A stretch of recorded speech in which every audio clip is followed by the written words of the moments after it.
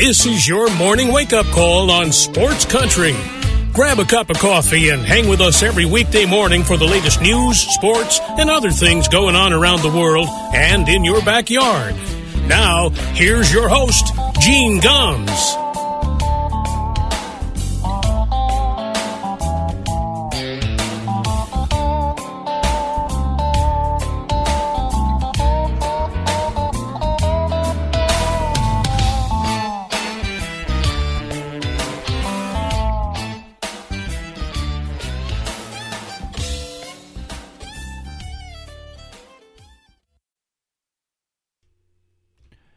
Well, good morning, everybody. Remember me? We are back from our hiatus. Welcome to a Wednesday morning wake-up call on Sports Country Radio. Appreciate you spending some time with us this morning. I am back from my home improvement. Actually, it's not even home improvement. I guess it is RV improvement days as my stepson Joe is here from North Carolina, and we are working on my daughter's RV. I am really glad to have that. Well, we're not done, Joe is heading back to North Carolina. I've still got some work to do, but I missed you guys. I missed having a chance to talk about sports, so we got a lot to get to this morning, so let's do that. We'll start off with some great news, I guess, as far as the coronavirus goes. Masks no longer going to be required outside if you are fully vaccinated, or at least the CDC is saying that it's safe. Here in the state of Connecticut, they've done the same thing. I got to be honest. When I go for a walk, even though they said you should be wearing a mask if you're not fully vaccinated before, I wasn't wearing a mask. I wore a mask in stores and things like that. But when I was out for a walk, I wasn't wearing a mask. I'm outside, and the word came down that less than 10% of the cases of the coronavirus have been because from outside transmission. So, it's not a surprise they've gotten to this point. The only question now is when do we get it so that if you're fully vaccinated, you don't have to wear the damn thing at all? I'm just, I'm still going to do the right thing, but, and as far as stores and stuff go, but I just, I'm ready for it to be over. And, I don't know when we're going to get there. And part of the problem is that we have people that still refuse to be vaccinated and they're still working on that push to do that. One of the things here in the state of Connecticut, big contentious thing that just happened yesterday is that they have eliminated, or they just passed a bill to eliminate the religious exemption for school vaccinations. And I'm for this. Look, the majority of kids in this state get vaccinated. The problem is that we have pockets in the state, some of the more rural areas, where we have large numbers in school systems not getting vaccinated to the point where you don't have that herd immunity. And that's become the problem. And you also have to look at this, and, a lot of people that are doing this religious exemption thing, I don't think it's not legit. I'm sorry. I think it's more they're anti-vaxxers and whatnot. But, the figures were this. In 2013, 316 kids in the state had a religious exemption. 316 kids out of 96,000 students in 2013 had a religious exemption. In the 2019-20 academic year, that number was 1,536, 5 times as many.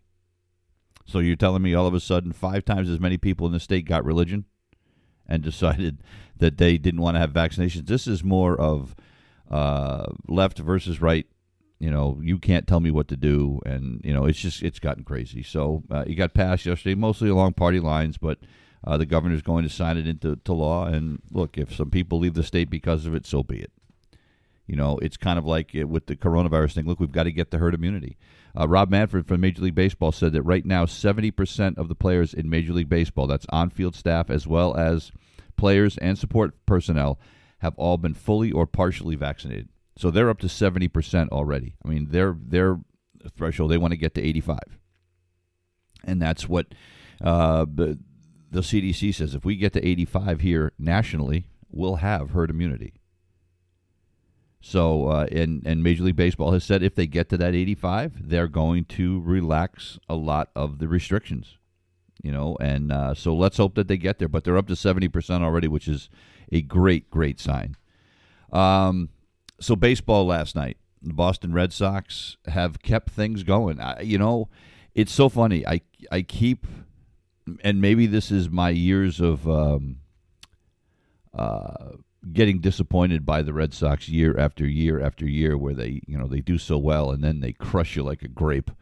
And I keep expecting for them to take a nosedive, and it looked like for a minute there they were going to, but they get it done again last night. They beat the New York Mets 2-1. Red Sox remain in first place in the American League East by 3 games over Tampa and Toronto. The Yankees won last night, but they're still 4.5 back. So the Red Sox have now won 2 in a row. Now, and this is where, look, you say, well, they're 5-5 in their last 10. All right. Well, look, here's the deal. Right now, the Red Sox are 6 games over 500. If they play 500 ball the rest of the way, that means they're going to have 87 wins. 87 wins right now looks like it gets you in the playoffs. If you get 90 wins, you're definitely going to get in the playoffs. So if you think about it from this standpoint, if the Red Sox can now play 500 ball the rest of the way, I mean, we got a long way to go. They played 24 games. We got 138 to go. But if they, if so, out of that 138, if they go 69-69, they give themselves a good shot. If they can go 71, and 67, they're going to make the playoffs. It's that simple. I mean, I know it's early to start thinking about playoffs, but, that big run that they had, that huge winning streak, got them in a position now where if they can just hold serve, split series or, win, the majority of your series, they're going to make it. Last night was, I have to admit, I was very pessimistic going into this series against the Mets because I knew that the Red Sox had Garrett Richards pitching last night, and Garrett Richards hasn't been able to throw a strike. He's been absolutely brutal. And I also knew in the second game of this series, the Red Sox were going to have to face Jacob deGrom, who is not only the Mets' best pitcher, he's one of the best pitchers in baseball. I mean, and look, last night's game, if you had told me going into last night's game that Garrett Richards was going to give up just 1 run in 7 innings, strike out 10, and not walk anybody, I would have thought you were nuts. And it's as simple as this. Going into last night's game in 16 2/3 innings, Richards had walked 13 guys. 13 guys. He had given up. He'd only struck out 12. He had walked more guys than he had struck out. Never a good thing. And so he'd given up 14 runs in those 16 innings. I mean, you look at those numbers and you go, they're toast.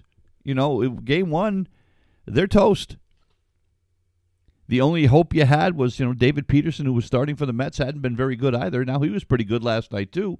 But the Red Sox got the hits when they need them. They didn't get a lot of hits. They only had 5 of them. But one of them was Bobby Dahlbeck's first home run of the season, something we've been waiting for forever.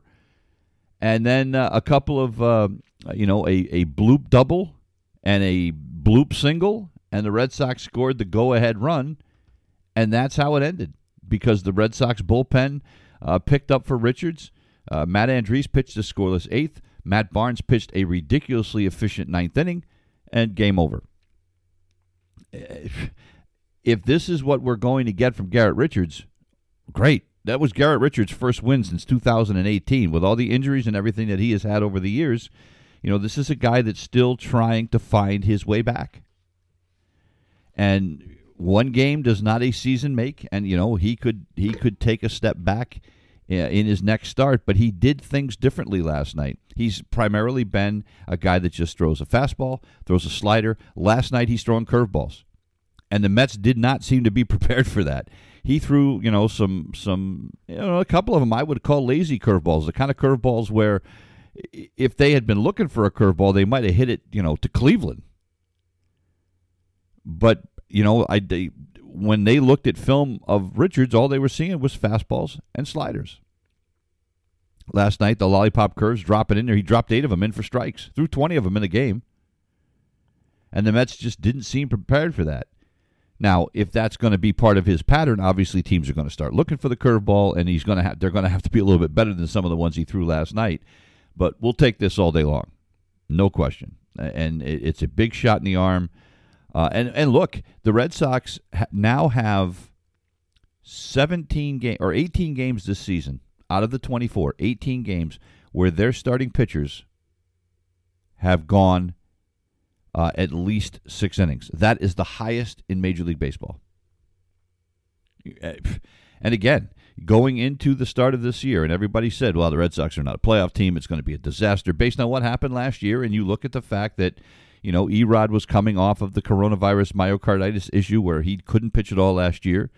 You were counting on a Garrett Richards who had been injured for most of the last couple of years. Martin Perez, who's, a number 5 starter at best. Nate Eovaldi, who was, perhaps one of the most overrated or overhyped guys in a starting rotation in baseball based on one great performance he had in the World Series against the Dodgers a couple of years ago. He was probably getting too much credit. And Nick Pivetta, a guy who's a reclamation project from Philly. So you're like, there's no way this starting rotation is going to be any good. And here we are, with Chris Sale to come in a few months, hopefully. So, again, don't want to get too carried away, but it was a beautiful thing to see last night. Excuse me. And as far as Matt Barnes goes, he picked up his 5th save last night. He has been absolutely unhittable, with the exception of one outing where they got to him for a couple of runs in a game that was not even a save situation. That's what sometimes I hate, bringing closers into games when, the game is not on the line. Those guys are kind of hardwired to get those, to come into those kind of situations, and you put them in a situation where, it's not as tense. They tend to let down a little bit, and that's when they get hurt. And, so that will happen in one outing. But last night, 10 pitches to get a 1-2-3 ninth inning. He struck out 2 of them. Just blew guys away. They did not know what to do. Barnes has looked like a completely different pitcher this year. He's changed his approach. He's not throwing his curveball as much. He's relying more on his fastball. He's picked up his pace. Before it was like, you could have a cup of coffee between pitches. None of that. They have sped him up, and they have got him back to his fastball. They've got him pitching more like the way he pitched when he was at the University of Connecticut. I watched him during his entire college career from the other side because I was working at a school that played against UConn, and I watched time after time after time when he would come out and face us where he was just ridiculous.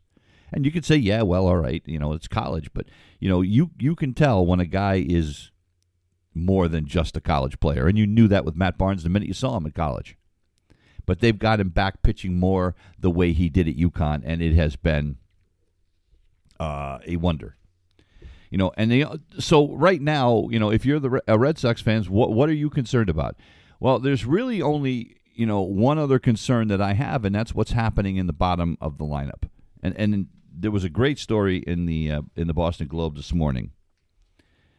The number 7, 8, 9 hitters in the Red Sox lineup are only hitting 174.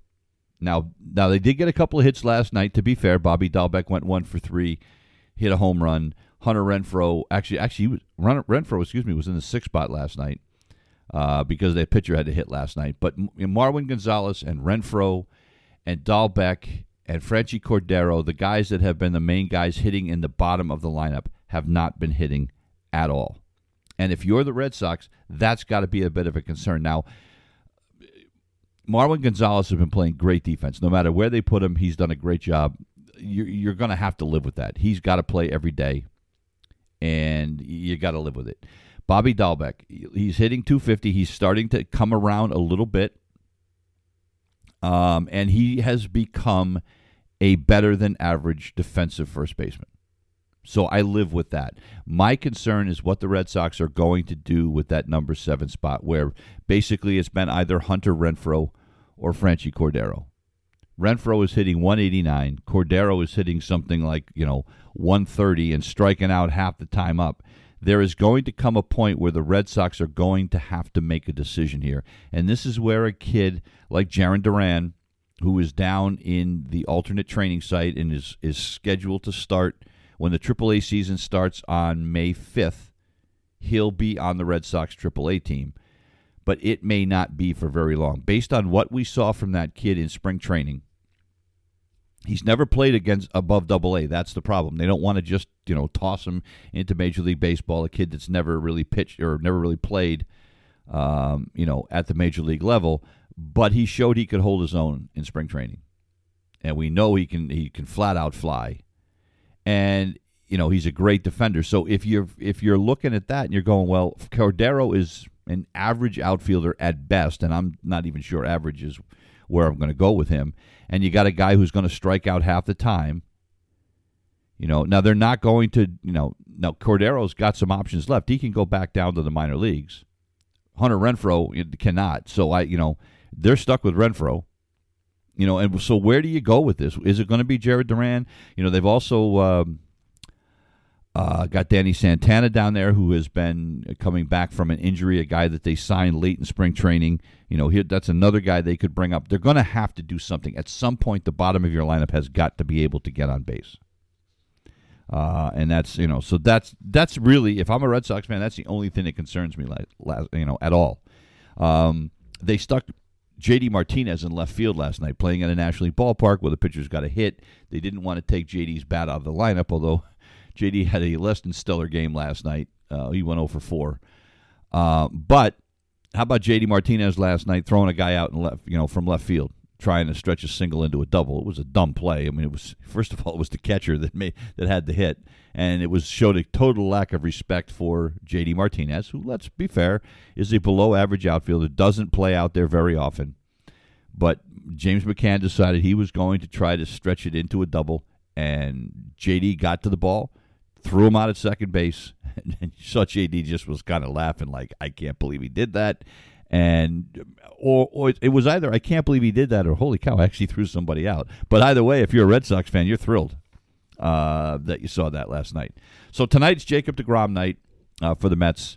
DeGrom right now is doing things that we have not seen in a long, long time. This kid's ridiculous. Now, he's already won 2 Cy Youngs, so you're saying, well, what do you mean we haven't seen it in a long time? This guy's pitched 29 innings this year in his first 4 starts. 29 innings. He's given up 1 earned run.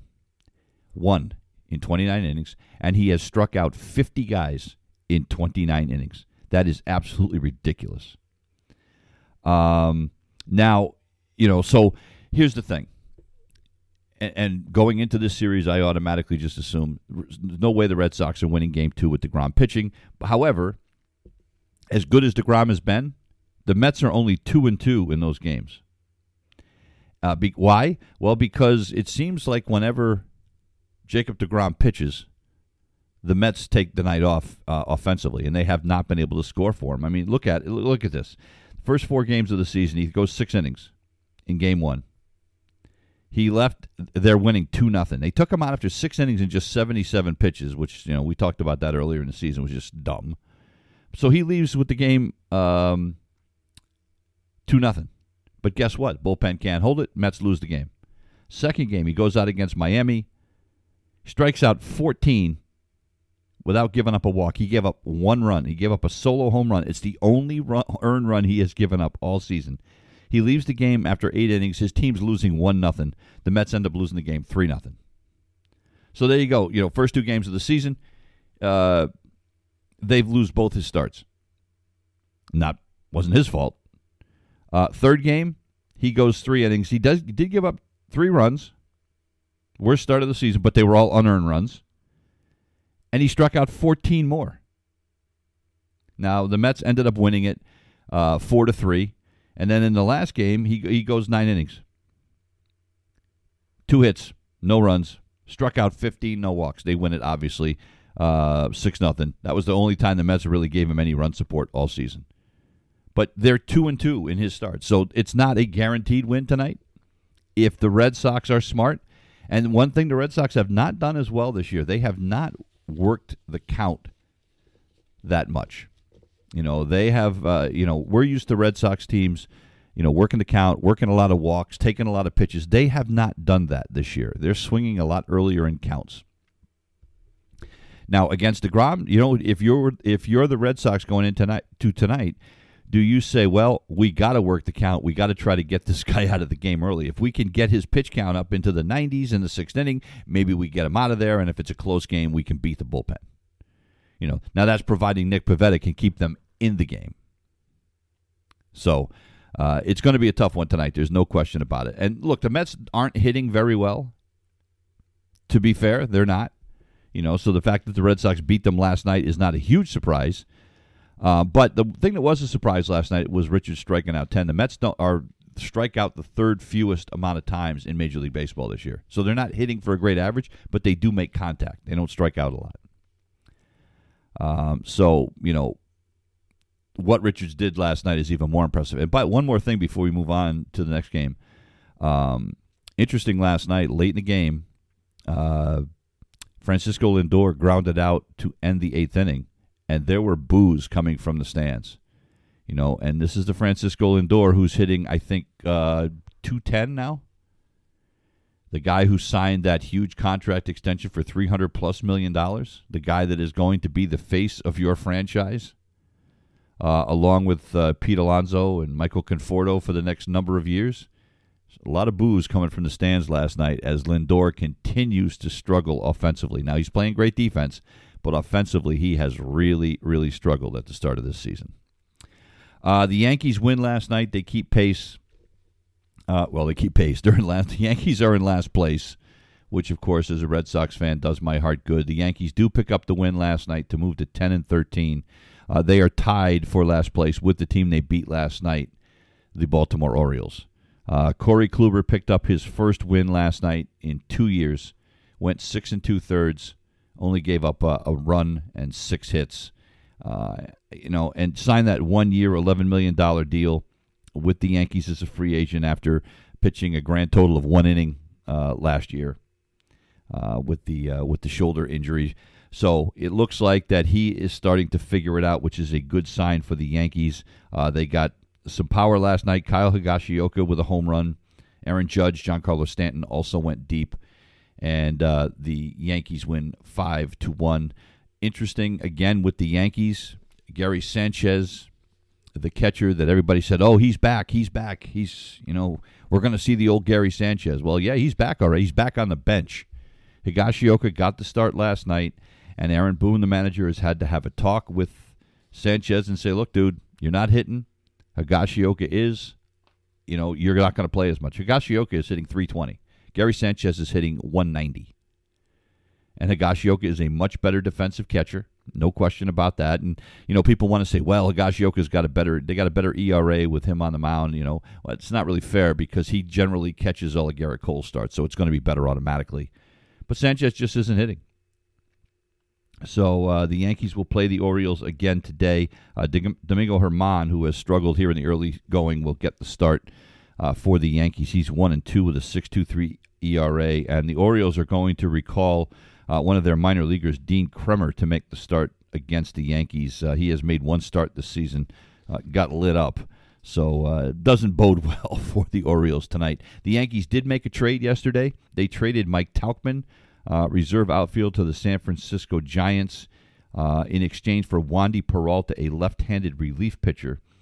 He will kind of take the spot on the roster of Zach Britton, who is on the 60-day DL. He just had elbow surgery. He's expected back in June or July, but Peralta will become that third left-hander in the Mets bullpen along with Aroldis Chapman and Justin Wilson. Tauchman really didn't have a place for him. Look, you've got Aaron Judge out there. You've got Aaron Hicks in center, and then in left field, they're playing most of the time it's Clint Frazier or Brett Gardner splitting time. So Tauchman really wasn't getting any at-bats anyway. He'd only had, I think, 14 at-bats all season. So he goes to San Francisco, who needs another outfielder right now. Mike Yastrzemski just went down with an oblique strain. He's going to be out for a little while. So, this gives the Giants a patch there. And, look, Tauchman's a guy that has shown that he can hit a little bit. So he might be somebody that is able to stick long-term with the Giants. It's 30 minutes past the hour. We got to take a break. We're back in a minute. You're listening to the Wake Up Call. We're back on Sports Country. It's 32 minutes past the hour. Welcome back to the Wake Up Call here on a Wednesday morning. A programming note, coming up at 7 o'clock tonight, we've got the guys from the Sunday Card. They usually do a weekly pick show, of course, during the NFL season for us. Well, they have got a special coming up tonight at 7 o'clock. It's a draft preview. I guess they're going to do a mock draft for the NFL. The draft comes up on Thursday night. Draft day for NFL fans, like my buddy Dan Zampano, is like Christmas. I am sure that he is got his board all ready to go. So the guys are going to be on tonight.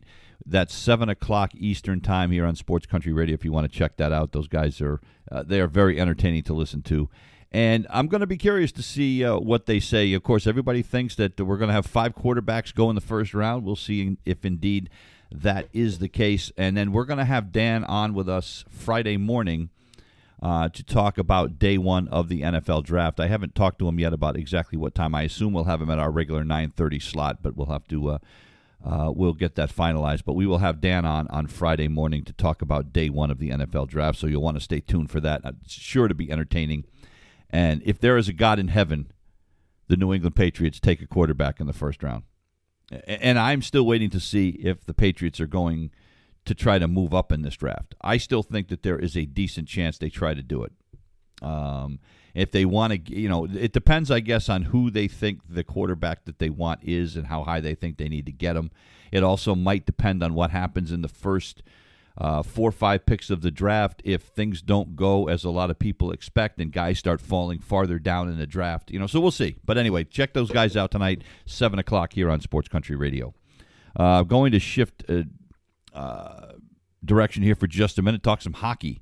Boston Bruins with a big win last night, beating the Pittsburgh Penguins 3-1, a game that the Bruins really needed to have. They stay in that 4th playoff spot in the Eastern Conference. They are only 1 point now behind the Islanders. They still have a game in hand with the Islanders, 2 games in hand with Pittsburgh. So it is not beyond the realm of possibility that the Bruins could move up perhaps into that 3rd spot. They maybe have a shot at the 2nd spot. That was a tough loss they had the other night in Pittsburgh, that 1-0 loss. I'll tell you what, the kid Swayman, that young goaltender for the Bruins, is really playing his tail off. He is one of the feel-good stories for me of this NHL season if you follow the Boston Bruins. But big win for them last night. David Krejci with a goal in the second period.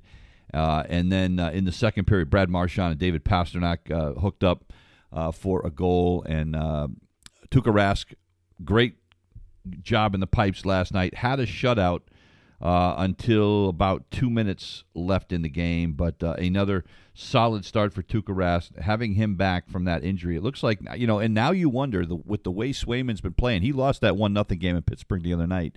But the way he's playing, you wonder now, when Halak's ready to go again, has Swayman supplanted Yaroslav Halak as the number 2 goaltender? That's going to be a very interesting decision that Bruce Cassidy is going to have coming up. Now, the Bruins are off tonight. They return home to TD Garden on Thursday to play the hideous Buffalo Sabres. So, you look at that, and that's one of those games that has to be a win. You cannot lose that game on Thursday night to the Buffalo Sabres. They're only 4 points ahead of the Rangers.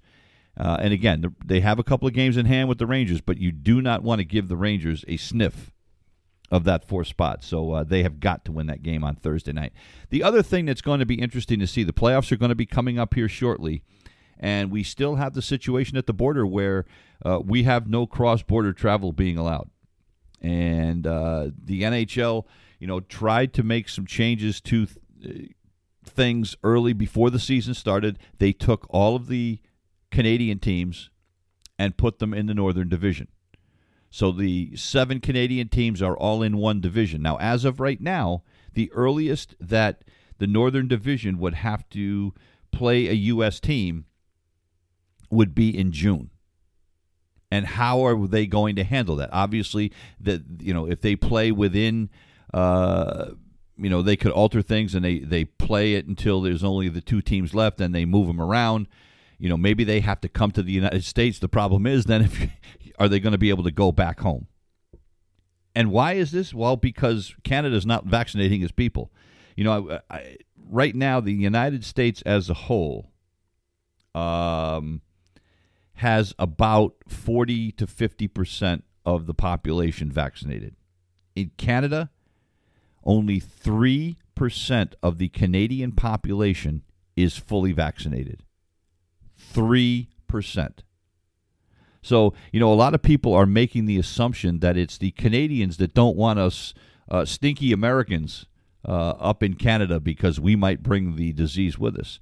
When in point of fact, the difficulty is that it's America that is way ahead of the Canadians in terms of vaccinations. And it's really Canada, which is a place you don't want to be right now because the vaccinations haven't really taken hold. Now, to be fair, there are a lot of places in Canada, it's not easy to get people vaccinated. I mean, there are a lot of remote towns and things, but 3%, they got to do better than that. So right now, Gary Bettman is kind of has said it's unpredictable. Actually, I think he used the term wildly unpredictable. So we don't know how they're going to structure these playoffs. There's been some talk about perhaps quarantining teams again in bubbles. Again, it's difficult. Right now, 23 of the 24 U.S. teams are allowing fans into the games. Do they want to take that risk, or do they want to put them back in a bubble for the playoffs? Look, we've still got a little bit of time yet. If we keep the vaccination thing rolling, maybe it won't be necessary. But right now, those Canadian teams are the wild card, and how they're going to handle that. It'll be so stay tuned. But again, we have a few weeks before that starts to become an issue, but it's going to hit us before you know it. One other NHL note before we move on. The NHL is leaving NBC. They have signed a new deal with Turner Sports. You probably saw this. That happened a couple of days ago. And so now NBC will no longer be covering the NHL. That's the first time, by the way, since 2005. So they've been on NBC for the last 16 years. And this is the final season of its 10-year contract. And for Turner, they have become... we talk a lot about, when we talk about sports coverage, you talk about the big three most of the time, or the big four, I guess, when NBC, CBS, ABC, and Fox. Turner Sports has I guess you'd have to say very quietly, become a huge player in sports, because they now, of course, they have rights for baseball, right? They have rights, obviously, to the NBA. They have NASCAR rights to broadcast a number of games there, and now they're adding hockey to the deal. The only thing Turner doesn't have a piece of right now is the NFL, and that might be coming. But they are a huge player now in TV sports, and it's been, like I said, it's kind of an under-the-radar kind of thing. But so we will not be seeing it on NBC. I mean, and it includes, I guess, up to 72 regular season games, and half of the first and second round playoff games on both. They'll be on both TNT and TBS, as well as the conference final series. And one of the regular season games are going to be the that annual NHL Winter Classic that they have on New Year's Day. So, and if you're the NHL, you're thrilled, because now you have two networks. You've got ESPN. They reached an agreement with ESPN last month, and now Turner. So you have really doubled your exposure, which is a huge thing for the NHL.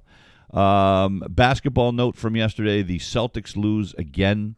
I can't figure the Celtics team out. I really can't. Now, look, I know they didn't have Kemba Walker yesterday. He has some kind of a injury to his side, so he did not play. Jason Tatum did not play, and Robert Williams did not play. She'd say, okay, well, Gene, then they should lose this game. No, they played the Oklahoma City Thunder. The Oklahoma City Thunder are awful. They are trying to do their best imitation of tanking to get in the draft lottery and get a shot at one of the first 2 or 3 picks in the NHL draft. They had 20 wins. They were 20-41 going into the game last night. They were only five wins better than the worst team in the NBA. And yet they found a way to beat that Celtics team last night. The Celtics looked disinterested. There's no other way to put it. Jaylen Brown had 39 points. Matter of fact, he had 39 points, 11 rebounds. He was a perfect 9 of 9 from the line. Outside of that, they had a good job. Peyton Pritchard with a nice game off the bench. Those two guys combined for 67 of the 115 points for the Celtics.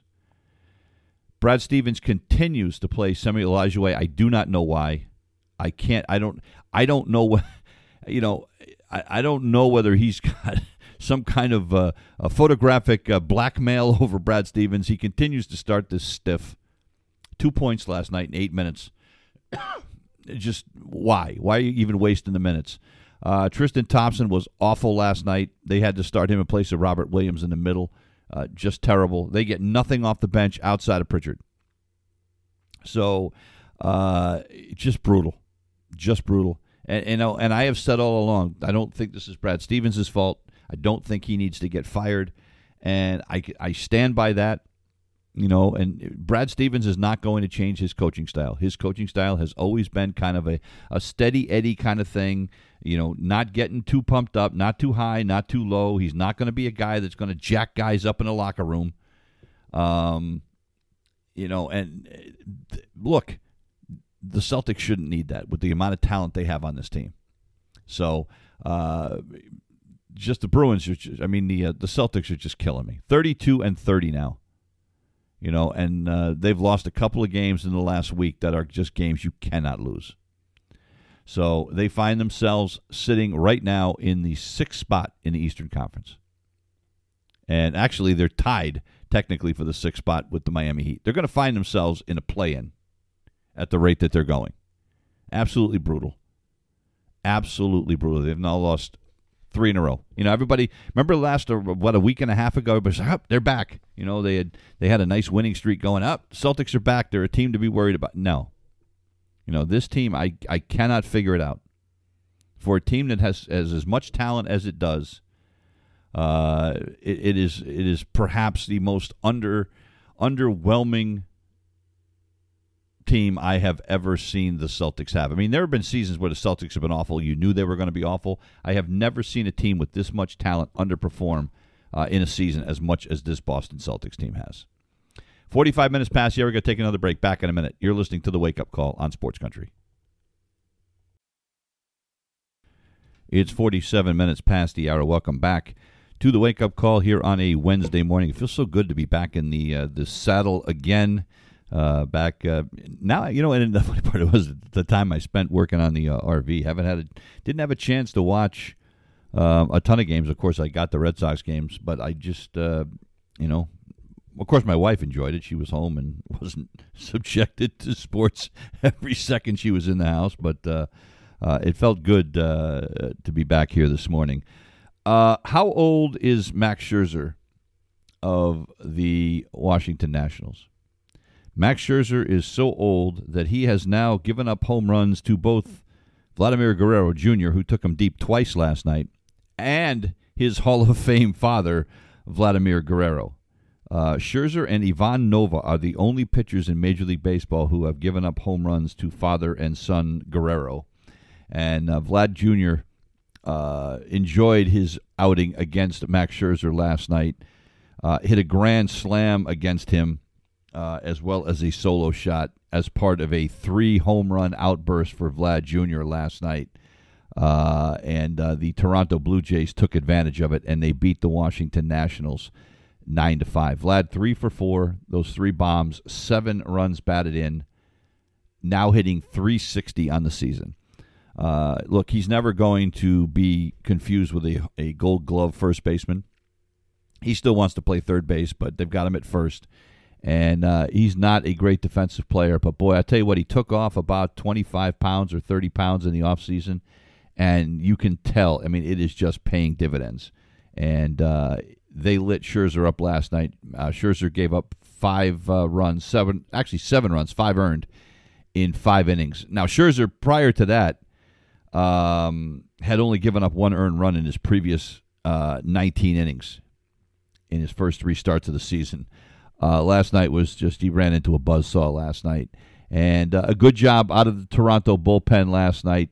They used 7 pitchers, or 6 relievers, actually, after the starter couldn't get out of the 3rd inning. And the Blue Jays win 9-5.